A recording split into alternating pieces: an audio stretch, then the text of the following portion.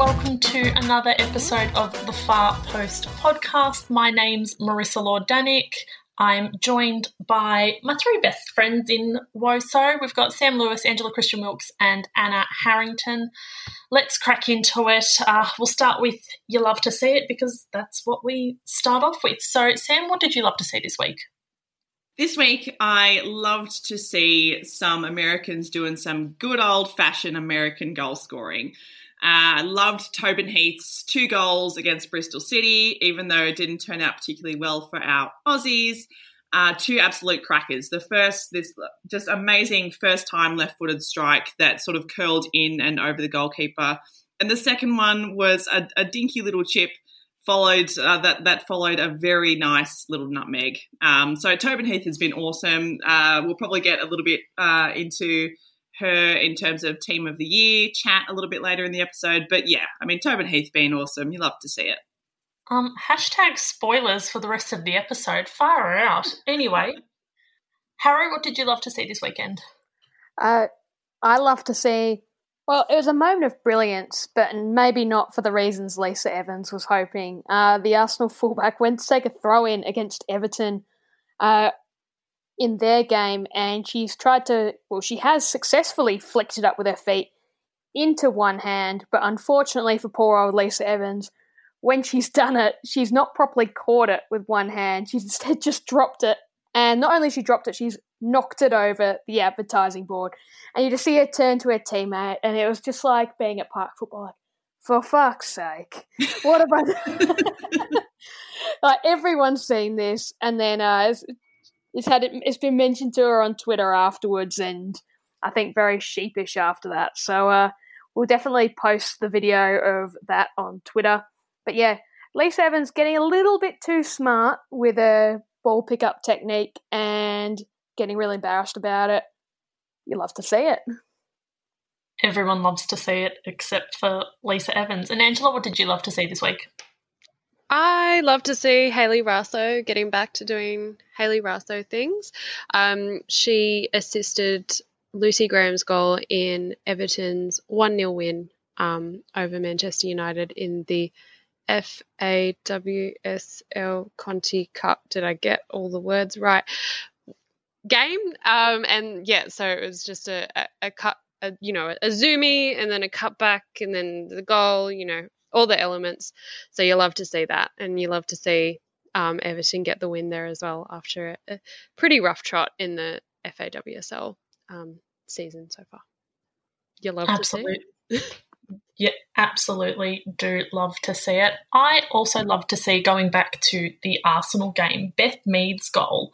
It was a long ball out from defence. Beth's running with a defender and just the real brains on her to take the first touch that completely sells the defender some candy, and then the most beautiful curve shot past Sandy McKeever in the Everton goal. It was an absolute stunner, so we'll give that one a retweet as well, but I absolutely loved to see it. So there's not a lot of FAWSL chat because there wasn't a lot of FAWSL games. We had half the games postponed for a variety of reasons. So Birmingham Man City was postponed due to a waterlogged pitch, and then Chelsea Spurs and West Ham Aston Villa were both called off or postponed due to the coronavirus. So we only had 3 games this weekend.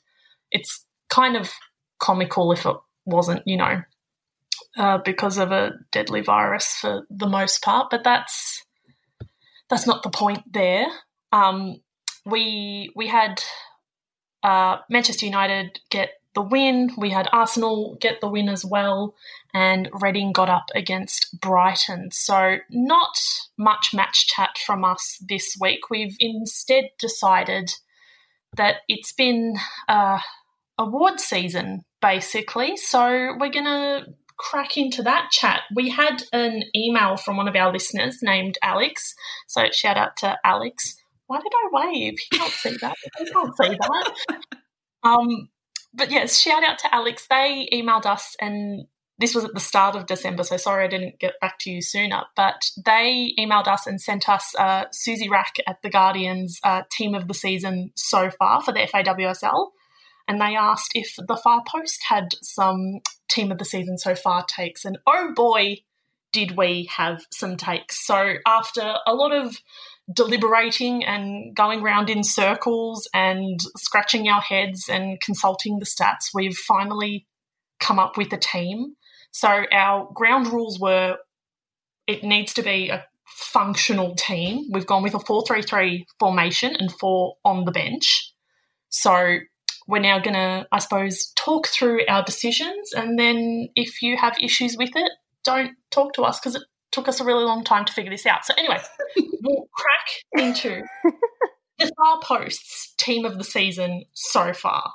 So, Harrow, I believe you were going to start us off with the goalkeepers or the goalkeeper.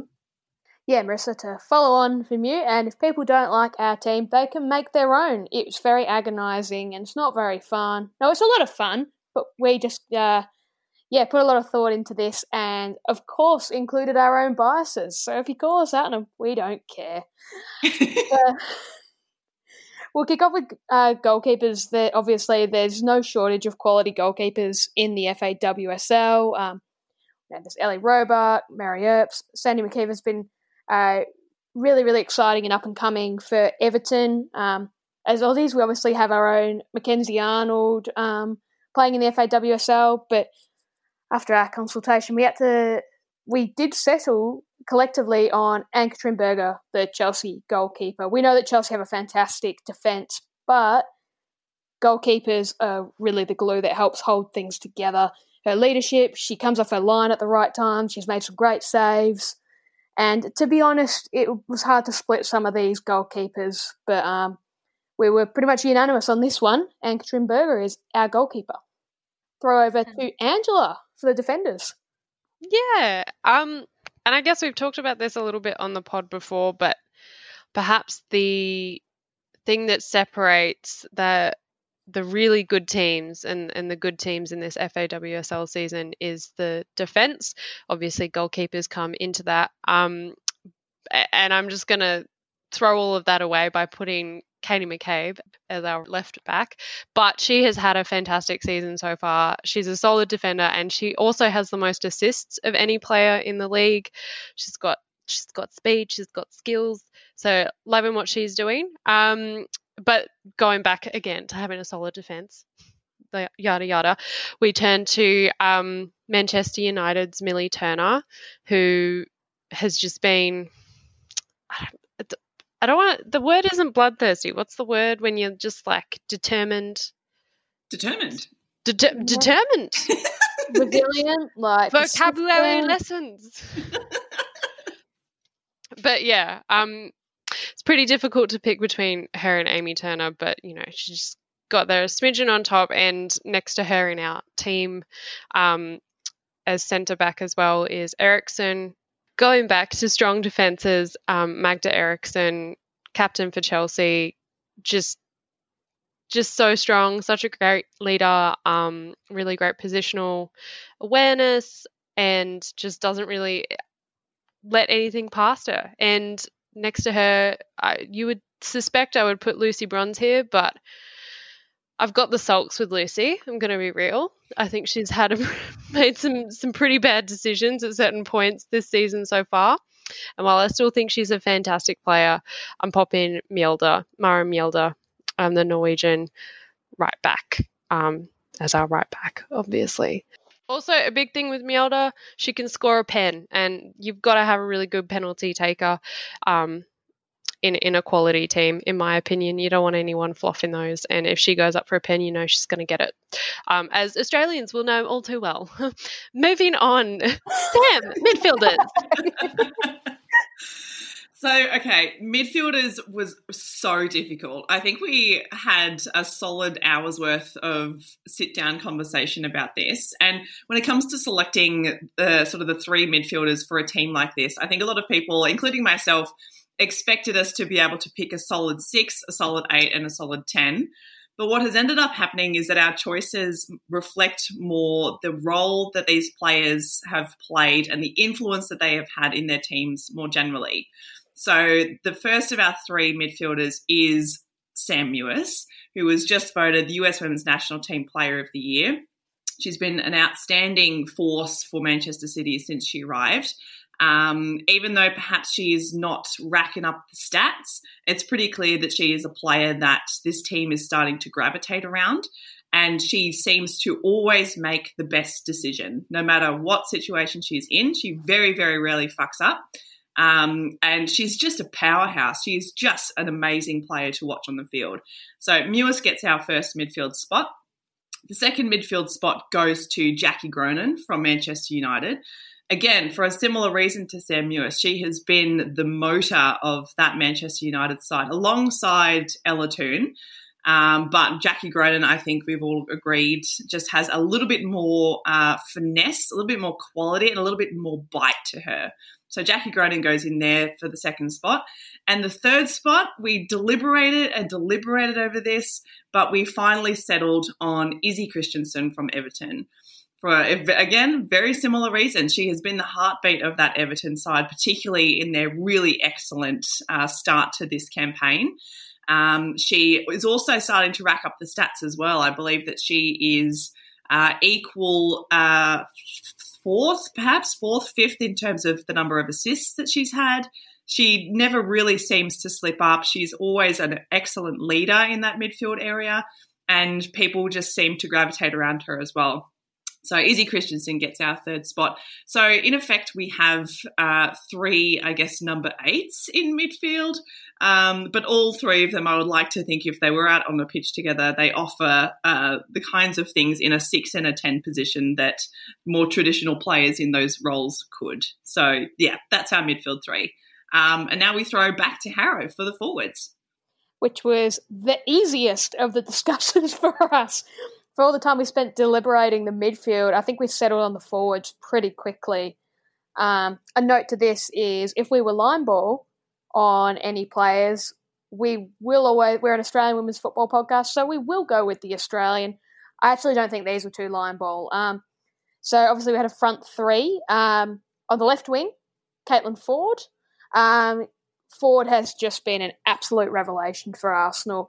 You look at the stats and she has scored 6 goals to go with that. She's provided 5 assists. She is influential. She adds a point of difference to Joe Montemuro's side. There's been plenty of times where I think she's either helped dig them out of holes or be the spark to help create something a bit different or to, I guess, get them up and going. She's just been absolutely fantastic, and I think she was one of the players where when we were looking at our 11, we went, well, she has to fit in.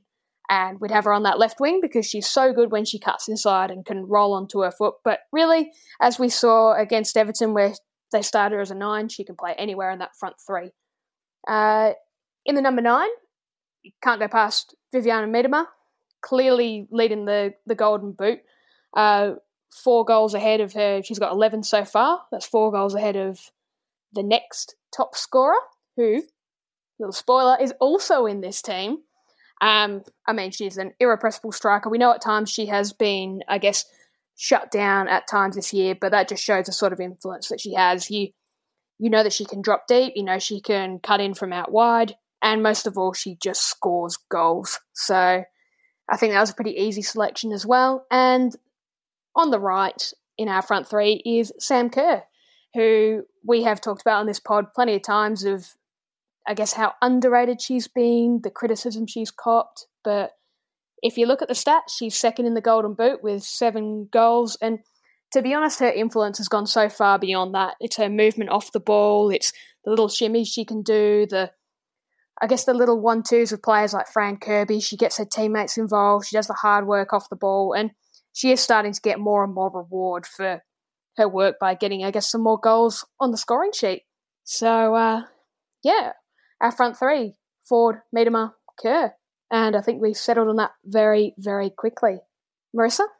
The forwards were definitely our the least amount of discussion time, and I tell you now, if we had recorded the full deliberation of this team, it would be at least a 2-hour-long podcast. So it's for your own good, listeners, that we've condensed it into this tiny little segment. So then on the bench, we had Ellie Roebuck from Manchester City as our second keeper. Again, another player who's been part of a very stingy defence, but we thought Ann-Katrin Berger had just edged her a little bit in those stakes. We had Leah Galton from Man United, who's been absolutely solid and has been bringing goals to her game as well, which we were all, it was a spectacular goal from the weekend, courtesy of her boot.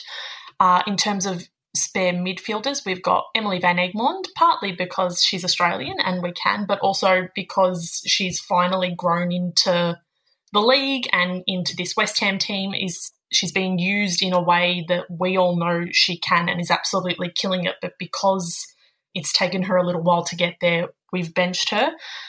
In terms of other strong attacking players, we've finished our bench with Beth Mead and Fran Kirby. Truthfully, either could have made the starting 11. Their, output in terms of goals, assists, chances created, they're top class in every respect. But, in terms of having those two on the bench, you wouldn't turn your nose up at it if you got to bring either of those two on. So we'll figure out some sort of way to make a fancy graphic and you can see the full starting 11 and bench in all its glory. And I suppose we'll take criticism, but I don't know if we'll actually take it very well. So no. Marissa. It's starting discussions. Okay, that's fine, but and don't say every discussion will end with, no, we were right, you were wrong. Suck on that.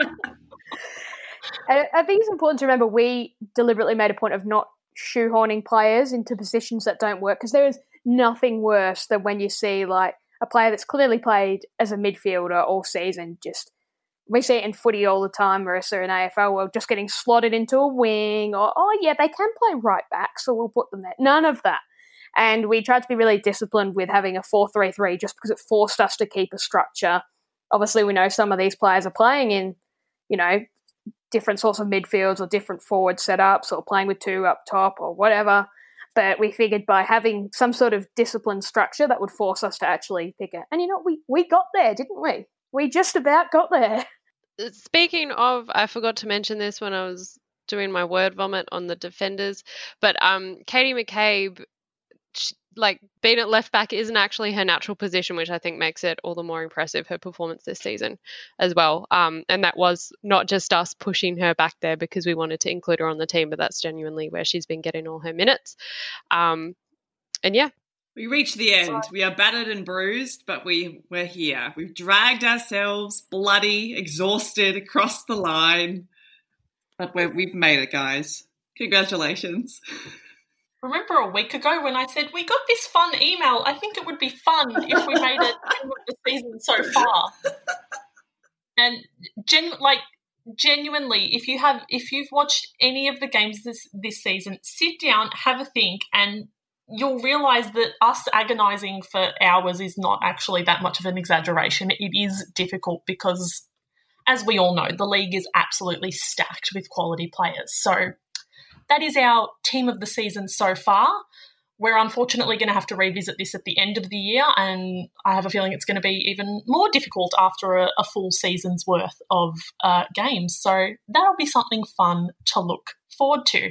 But let's carry on with the award season theme. We had the Guardian's Top 100 come out a couple of weeks ago now. We had Peniel Harder topping the list. Sam, you were heavily involved in the creation of this list. So do you want to explain, I suppose, your involvement in it and, I don't know, the kind of wider list as a whole?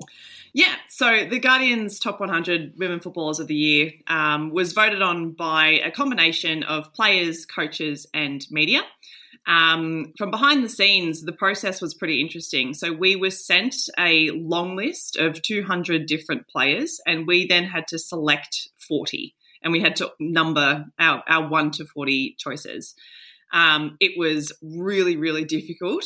And that's part of the reason why some players who I would have liked to see there, for example, Emily Van Egmond, wasn't there, because that long list was chosen in a different sort of process by a couple of people who organised the whole voting thing. And so we could only vote on the players that were given to us. So after we sort of jotted down our 1 to 40 players, which of course I consulted the Far Post Pod group chat on for over a number of days during my sort of organising period, it's then sent off to Richard Laverty, who is responsible for compiling all the data, and he waves a magic wand and compiles it all into the stats that you see, into the order that you see on the website. So, yeah, it was a really interesting process. It was really good to see a pretty solid mix of players across various leagues as well. I would have liked to see some more representation from Asian leagues, I think. There was really only a handful there. And that's perhaps a reflection more broadly of the sort of the accessibility issue that we often talk about when it comes to voting polls like this. You know, there was a similar discussion that was had with the FIFPro World 11 that was announced this week as well, where Megan Rapinoe was named as part of that World 11, and she, you know, as she does, she accepted it very gracefully, but she also pointed out that she hadn't played very much, and that this points to a wider issue that a lot of people are having, which is actually being able to access and watch games. So those sorts of wider factors definitely contribute to these kinds of votes and these kinds of tallies. But yeah, I mean, I was very, very lucky and very grateful to be part of this one and to be part of the FIFA Best Awards as well. That was a whole different kind of process, which I can go into if people are interested as well. And yeah, I mean, that's pretty much it. I mean, I think that outside of, these polls tend to attract some pretty robust discussion, I think. But for my part, I think the top 10 is pretty solid. Like I can't really see anyone dropping out of that top 10 or anybody perhaps being included in that top 10 that isn't already. So I think based on that, and I think based on the list of people who contributed to the vote, I would say that the Guardian's Top 100 is probably the most thorough and the most thoughtful top 100 list of the year so far.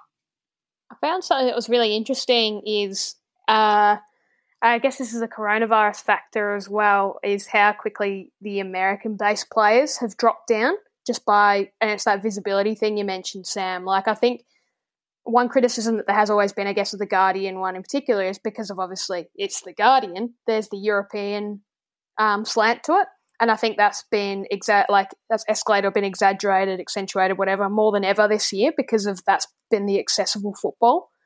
Like I remember someone saying to me, like an Abby Erceg nowhere to be seen. We've seen players like, I guess, Christy Mewis, if it was a different year, probably would have finished higher because of, I guess, the visibility. Rose Lavelle barely played. So it was quite interesting in terms of seeing from an outsider's perspective how much players rose and slid. I thought that was quite fascinating to see. And as you say, Sam, like there's not much visibility of Asia. The total lack of Emily Van Egmond in the shortlist is quite extraordinary. And I think probably highlighted, and everyone has their blind spots, obviously, but I think that probably highlighted some of them.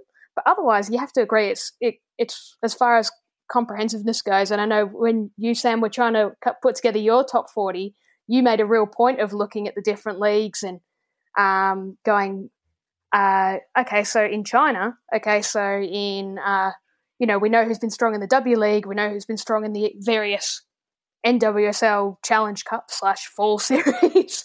So it's really interesting when you see these put together. But as far as the top 10 goes, there's not too much room for movement. But I just found it so interesting in terms of how much Europe has really come to the fore this year. And I actually thought it was a really impressive effort for you guys to put it together, given the one, lack of most international football, and two, lack of a lot of other club football, including the NWSL, really, which up to about last year was still one of the strongest leagues in the world. I really like with the Guardian one as well. There's a little blurb on every single player in that 100 and it's staggered, so you're not getting completely overwhelmed with information. But to be honest, like as we were saying, Anna was saying just then, Sam, you had your own little things that you were looking at and that you were tweaking your list based around, and every single person will have those adjustments or those things. They might be like, oh, this player was injured a bit more, so they go for a bit more of the year, so they drop down a little bit. Or they might have something completely different, like they might value impact more over stats or whatever it might be. If anything, yeah, the discussion we just had in picking the FAWSL is just like one tiny bit of exposure to that, and it's cooked my brain. But I guess as well, you could maybe that one day there will be a formula where you can quantify what a footballer does and how good they are. But at the same time, I don't think that would be very fun, and it's that personal bias. You don't want to go too much in the other direction and make it too sanitized and too clinical, because football is a beautiful game and it's got a lot of things that you can't just distill into stats. So, yeah. Yeah, absolutely. You don't want to make it scientific. You don't want to make it the result of an algorithm, I don't think, because you can't capture what makes these players special in stats. As we were saying earlier, when it comes to Sam Kerr's stats, for example, she hasn't sort of blown things apart, but that's not why she has been good for Chelsea. She's been good for Chelsea in other kinds of ways, and I don't know how advanced technology is going to get in order to sort of capture that sort of stuff. But I hope it doesn't, because this is part of the culture. This is part of the culture and the community of the game. And it's important to have discussions. It's important to have debates. It's important to be constantly reassessing what makes a player good, and how we judge that and whether we should judge that, For my part, one of my sort of personal rules when choosing my top 40 was that they had to have played in 2020. This list is the best footballers of 2020. If they haven't played, then I didn't vote for them. So Rose Lavelle was not on my list because she barely played. Julie Ertz is in the top 10, but that sort of baffles me because, again, she barely played in 2020. So that sort of, it says to me again that lots of different voters had lots of different rules. Maybe they didn't care about whether or not they played in 2020. Maybe they were just voting on the player who they thought was the best. And that's fine. Everyone has their own set of parameters for these kinds of things. So yeah, I mean, I think it's awesome. I think it's great that The Guardian are doing it. I think it's great that more publications are coming to the table in terms of this sort of stuff and taking it seriously, and putting it out into the world in order for us, people with podcasts to talk about it. Maybe there needs to be like a you love to see it rankings and the how good rankings, because, obviously there's footballers out there who are having massive, huge cultural impact. I think that was one of the not criticisms, but when Megan Rapinoe got the player of the tournament at the Women's World Cup last year, maybe you could go down into the nitty gritty and talk about there were better players on the pitch or whatever. But it was, I think, friend of the pod Tom said that it was Megan Rapinoe's World Cup, and everyone will associate that with her, that World Cup with her, when we think about it. So I don't know, maybe having the cultural impact and then having the footballing impact, maybe we can do that. I don't know, just an idea, because it's definitely a thing, and it's some of those areas bleed over a little bit sometimes, I think, when we look at these rankings, which isn't a bad thing necessarily. Yeah, at the end of the day, that is one of the reasons, apart from recognising these footballers, that is one of the reasons why these lists exist, to create the debate, the discussion, to get more people engaged and talking about more women's footballers. Just realised before we didn't actually say who the winner was. The Guardian winner was Pernille Harder, second was Viviane Miedema, and third was Lucy Bronze. And I mentioned Wendy Renard came fourth. I think you'd struggle to have too many people disagree with those as the top four. I think it's all about what order you'd put them in terms of their contributions for club and country. These are all players that actually played and contributed significantly. I think it was a pretty close to the mark list. And Harder, I don't know what you guys thought, but Pernille Harder's year, especially before coming to Chelsea and in her European qualifiers since, has, really just been sensational. And just while we're at it, the FIFA Best Award was won by Lucy Bronze, with the top three of Bronze, Harder and Renard. So it's pretty clear that there's this top four that we're looking at, which is Pernille Harder, Lucy Bronze, Vivianne Miedema, and Wendy Renard. Would anyone disagree that that's not the sort of top four in terms of the whole package right now? I feel like a bit of a dickhead, though, saying that I have the sulks with Lucy Bronze, because she's won all these awards, but I sort of want to back myself in as well, because I've just... that pass that led to the Tobin Heath goal earlier this FAWSL season, it lives rent-free in my mind, and not in a good way, you know?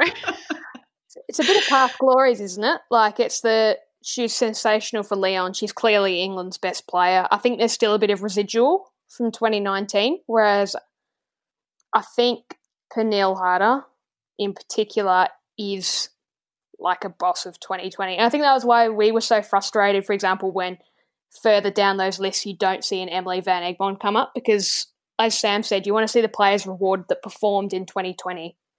And there's players on all these lists where you go, I don't know if there's a bit of reputation coming in. Like, if I look at the midfielders and you go, how's a Kira Walsh gone compared to an Emily Van Egmond? Or, just to pick one random one out there. So, yeah, I think you might be right there, Angela, with Bronze, that there's a little bit of, best player in the world doesn't usually put those passes away, but I guess we all make mistakes. And again, like, if you look at her resume from this year, it's pretty good, so you can't really fault it. But if we're looking at her performance so far in the FAWSL, maybe that's like a slightly different question. Okay, I feel better. No one tweet at me, though. I'm very sensitive and delicate. It's an important point to make, Angela, because you're right. Again, it comes back to this idea of visibility and accessibility of games. Lucy Bronze, we are all able to critique Lucy Bronze because we have been watching her week in, week out.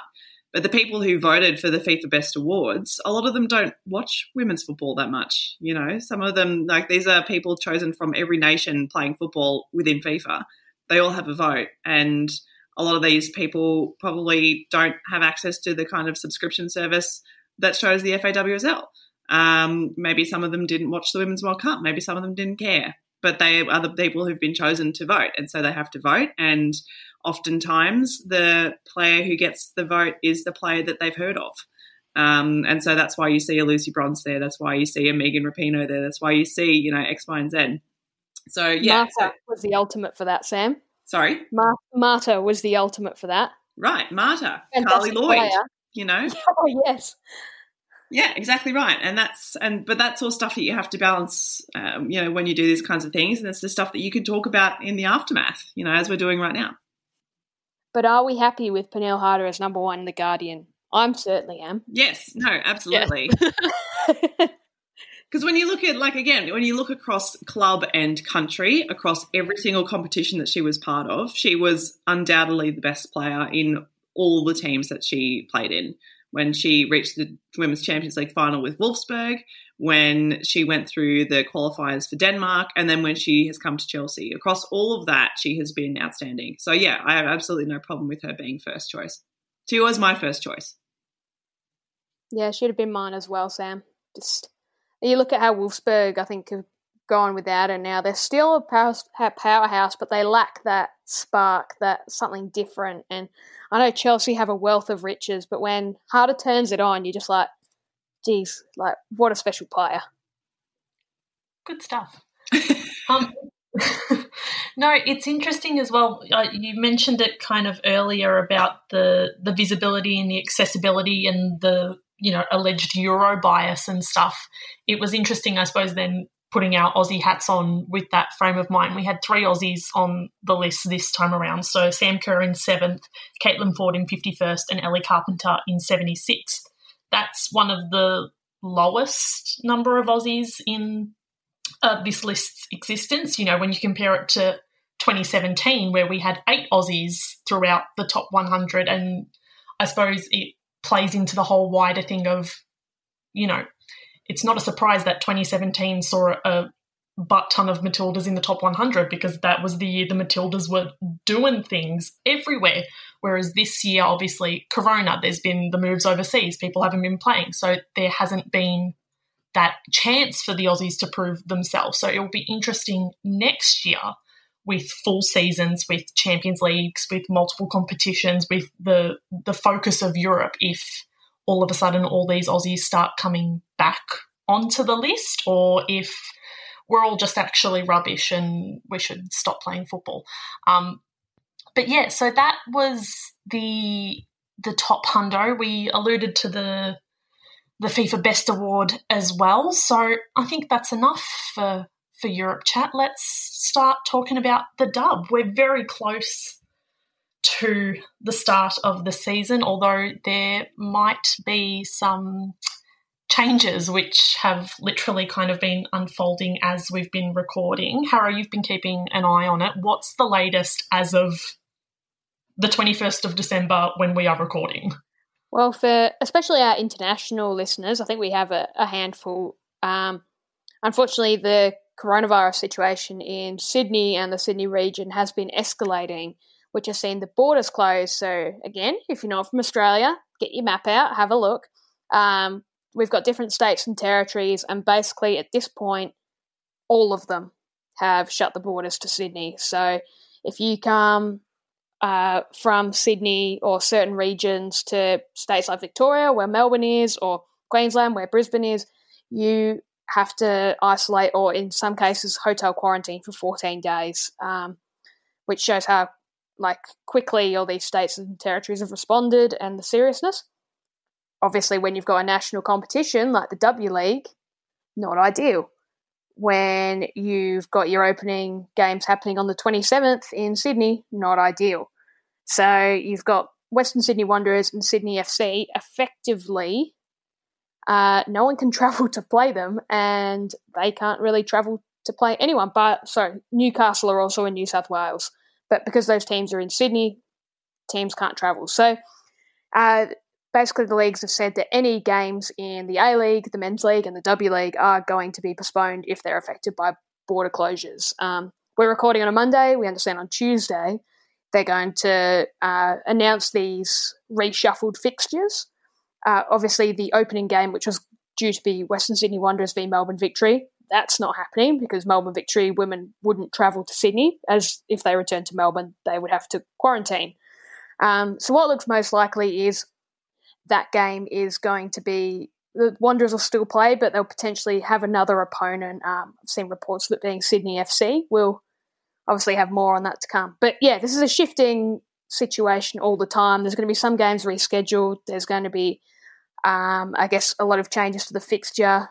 There's a lot of moving pieces, and I think as we go throughout the season, and hopefully as Sydney's situation, they get a hold on it and are able to clamp down and reduce these cases, we can start getting back to some normality. But I think there's no consistency in the dub for the first few weeks at least. Yeah, so obviously as that unfolds, we'll try and keep you up to date, but it's hard to do that in a podcast format, so we'll keep you across what's happening on social medias. We did have more signings. Newcastle shockingly have a squad all of a sudden. They literally announced 18 players in about 24 hours. Sam, I know you had some thoughts on the sudden emergence of a Jet squad. I do have some thoughts on this sudden emergence. Not a huge fan, I have to say, of the entire squad being announced on a Friday afternoon/evening when the vast majority of people are not looking at their phones, but rather are out trying to have a good time in their lives. But it's great to see that Newcastle have a squad. It's great to see that they have obviously put some thought into this squad. I'm really enjoying the fact that Ash Wilson has dipped into the New South Wales NPL and the Newcastle NPL, Northern New South Wales NPL, to a greater extent than in seasons past, despite the fact that last season Newcastle didn't have a single international. This squad this season seems more local. It has more of a local flavour to it, which I'm pretty excited about. I'm really enjoying the recruitment of Sophie Harding in particular. I've written about her in some of my previews. She is a really exciting, really fast young forward from the North West Sydney Koalas in the New South Wales NPL. She's joined by Chloe O'Brien, who comes from Manly, alongside Sunny Franco and Alicia Bass. Rihanna Pollicina comes from Apia. This is her first time in the W League, which will be super exciting. But again, they are complemented by a sort of a core squad of players that have been around in and around Newcastle for a number of seasons now. So I'm actually thinking that the situation that Newcastle found themselves in last season, where the club basically couldn't afford to bring any internationals in, may actually stand them in pretty good stead this season, because they've got a pretty similar squad. They've got some consistency. They've got the chemistry that comes with playing together for a long time. And given that a lot of the other W League squads are having to do something similar, Newcastle are sort of ahead of the curve in that sense. So it'll be really interesting to see how they go. Sam, the other name that jumped out at me when looking at that squad list was Sunny Franco, who is someone that was a young Matilda and around for ages at Brisbane Roar, had a stint at Sydney, went back to Roar, I think even had a little stint at the Wanderers, and then has been off the radar for a couple of years. And then I checked, just looked her up, and she's still only 23, doesn't turn 24 until June next year. So we've talked so much about these players that come through at a young age and then just drop off the radar. I don't know if it's because they don't make it to a certain level or they fall out of love with the game, or I don't know Sunny's particular situation, I'll admit, but it's great to see these players come back, especially at 23. Like, you're not even close to your peak at that age, so I'll be very interested to see how she goes, just because it's a name that's been around for so long, and I'm always interested to see what happens when players take time away from the game. We've talked about this before, and come back. So that was a name that really intrigued me when I saw that Newcastle list. Harrow, you mentioned you had a couple of thoughts on City's new signings. There was 2 during the week. What tickled your fancy about these 2 signings in particular? Yeah, busy day of announcements for Melbourne City. First up, they announced that Japanese international Chinatsu Kira had signed on. She's got 12 caps for Japan, 5 goals. By the looks of things, they all came in 2014, won the Asian Cup, and then has apparently just dropped off the national team radar since. But has a really long career in Japan with Urawa Reds. And I think they're really excited because she's a creative player, she's an attacker, can score goals, can create, which is obviously what, say, Emily Van Egmond did a lot for them last season. So that's a really exciting signing. She's in hotel quarantine at the moment, so I think she gets out next week. So hopefully she can settle into the league relatively quickly. And they back that up by announcing that Emma Checker would be returning to Melbourne City. It's great to see that she's back in the W League after obviously her time in France got cut short by that fibular stress fracture. Obviously, Melbourne City, she played every game there last season, in that back 3, which is going to look a bit new look this year, and I wouldn't be surprised if it's a back 3 again. She'll link up with Jenna McCormick, who's obviously joined, and probably Sam Johnson. I think the most likely thing is Rado Vidosic will look to have that sort of back 3 again, but if not, it'll be quite interesting because I think at some point we're going to have to get an idea of how McCormick and Checker would go more often. We saw a little glimpse of that with the Matildas. They're both relatively inexperienced at senior level, so I think it's really important for those players to be really senior defenders and to link up more often, because we need more centre-back depth and we want our centre-back depth to be getting better and better. So, yeah, I thought there was a couple of really interesting signings for City.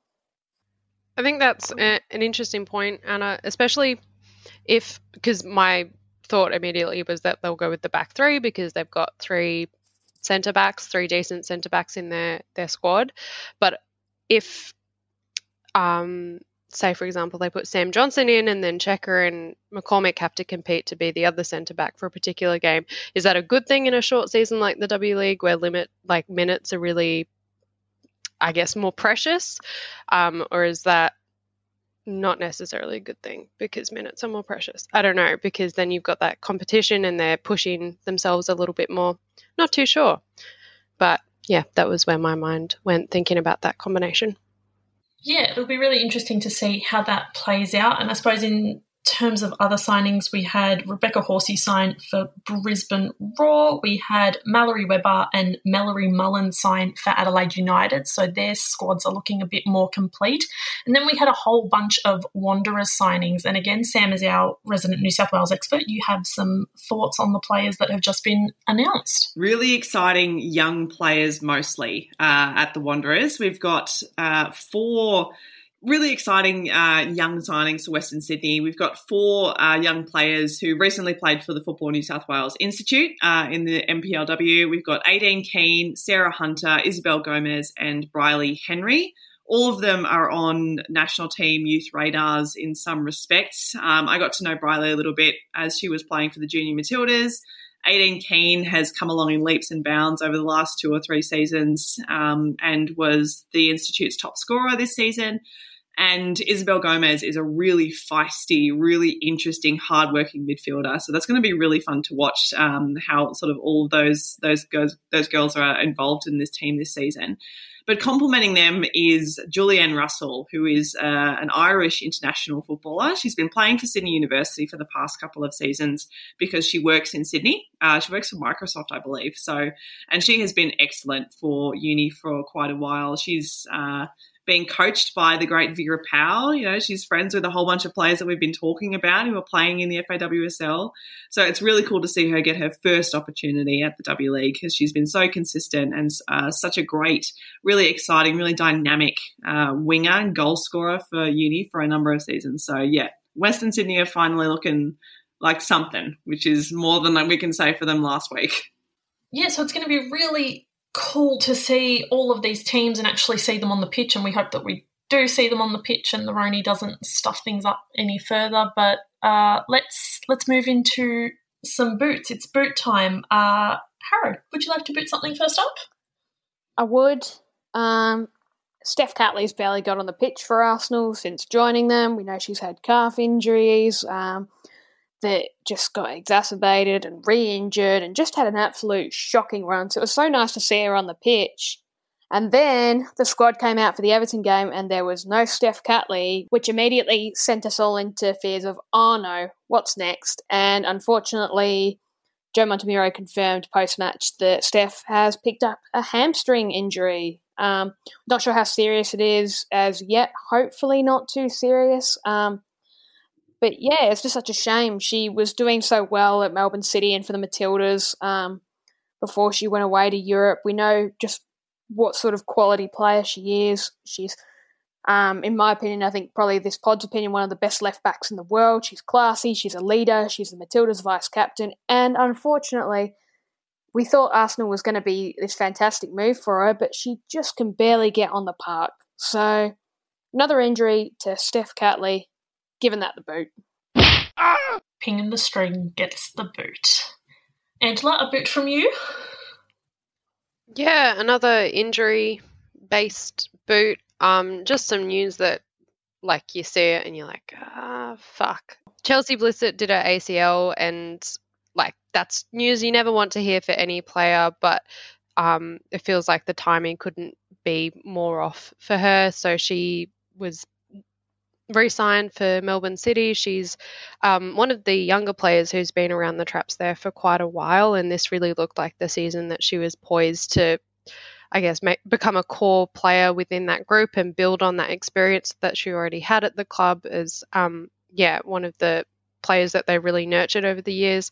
So, yeah, just really awful to see that and wishing her all the best in the long recovery that comes with ACL injuries. Lots of unfortunate injury boots this week. Sam, a boot from you? Okay.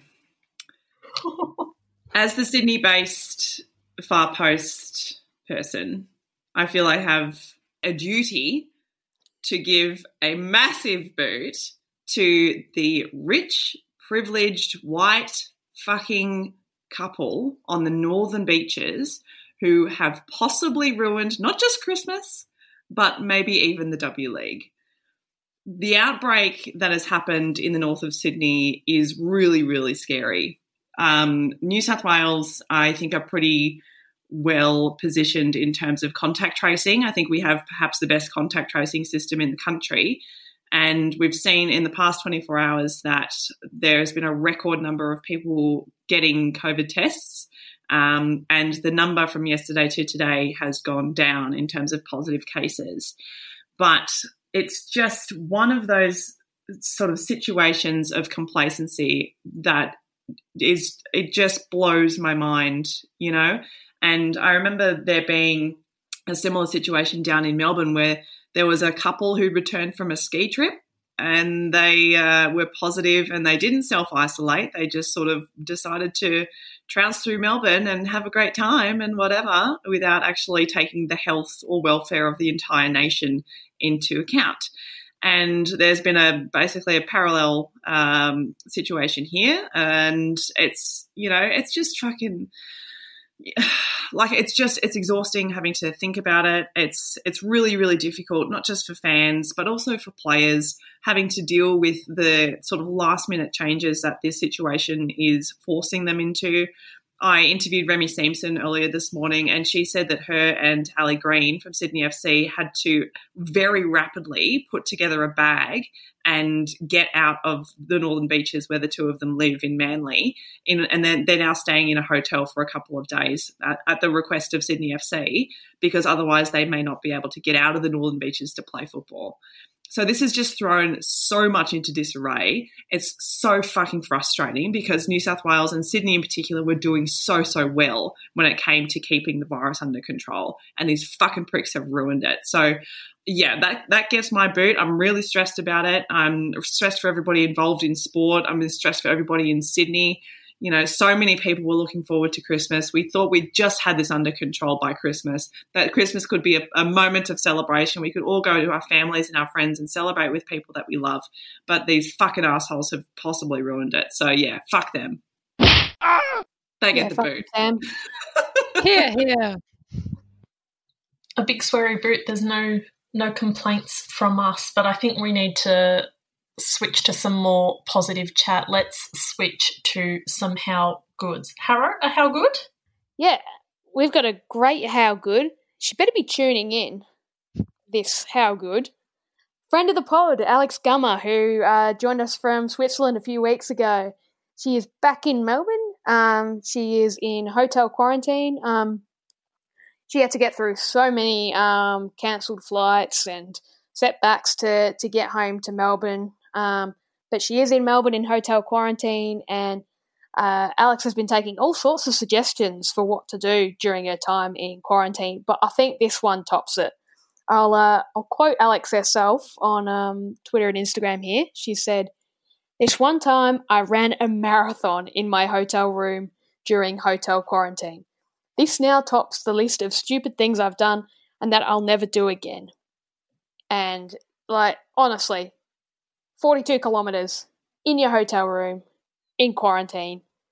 I mean, I don't understand how your brain doesn't break doing it, how your legs don't break doing it, Alex. But you know what? Good on you. You did it. How good? Sensational and bizarre how good, but honestly, very good from Alex. Angela, a how good from you? In a similar vein to Harrow's, you love to see it with Lisa Evans dropping the ball. You may have seen the video of Hayley Raso just getting absolutely clonked by an Izzy Christensen goal at training. And oh my God, I was rewatching it just before we started recording the pod, and tears in my eyes. It's just beautiful. Like, Hayley Raso is just standing to the side of the goal. The ball comes out of nowhere, sort of hits her in the chest, and she sort of just crumples very comically. But the best thing is no one paid her any mind. They just kept training and just ignored her. So yeah, very, very funny, and has cheered me up immensely amongst the anxiety around Dub and all of that stuff this week. So yes, how good to, I guess, Hayley Raso getting I don't even know what you would call that particular maneuver, but just a how good to that. We'll repost it so you all can enjoy it as well. It's very funny, but you feel very bad laughing about it. But it's really, really funny. Sam, how good from you? My How Good this week, reminiscent of a How Good we had a couple of episodes ago with new Wanderers recruit Margot Chavot, I believe is how you pronounce her last name, getting a photo of herself, getting a football, I think, signed by Lena Karmas, and then being announced as Lena Karmas's teammate. We have a very similar situation here with Dylan Holmes. Dylan Holmes plays for Adelaide United. There was a fantastic photo posted by the Adelaide United social media team, who shout out to them because they've been awesome. Dylan Holmes rocking up to an Adelaide United fan day in 2007. And it was posted on the same day that she was announced as Adelaide's new W League captain. So how good for Dylan, how good for the club, and just a how good for football in general, because that's one of those moments that you're like, you know what, representation really matters, and this is the outcome of that sort of stuff, you know. So yeah, how good. How good.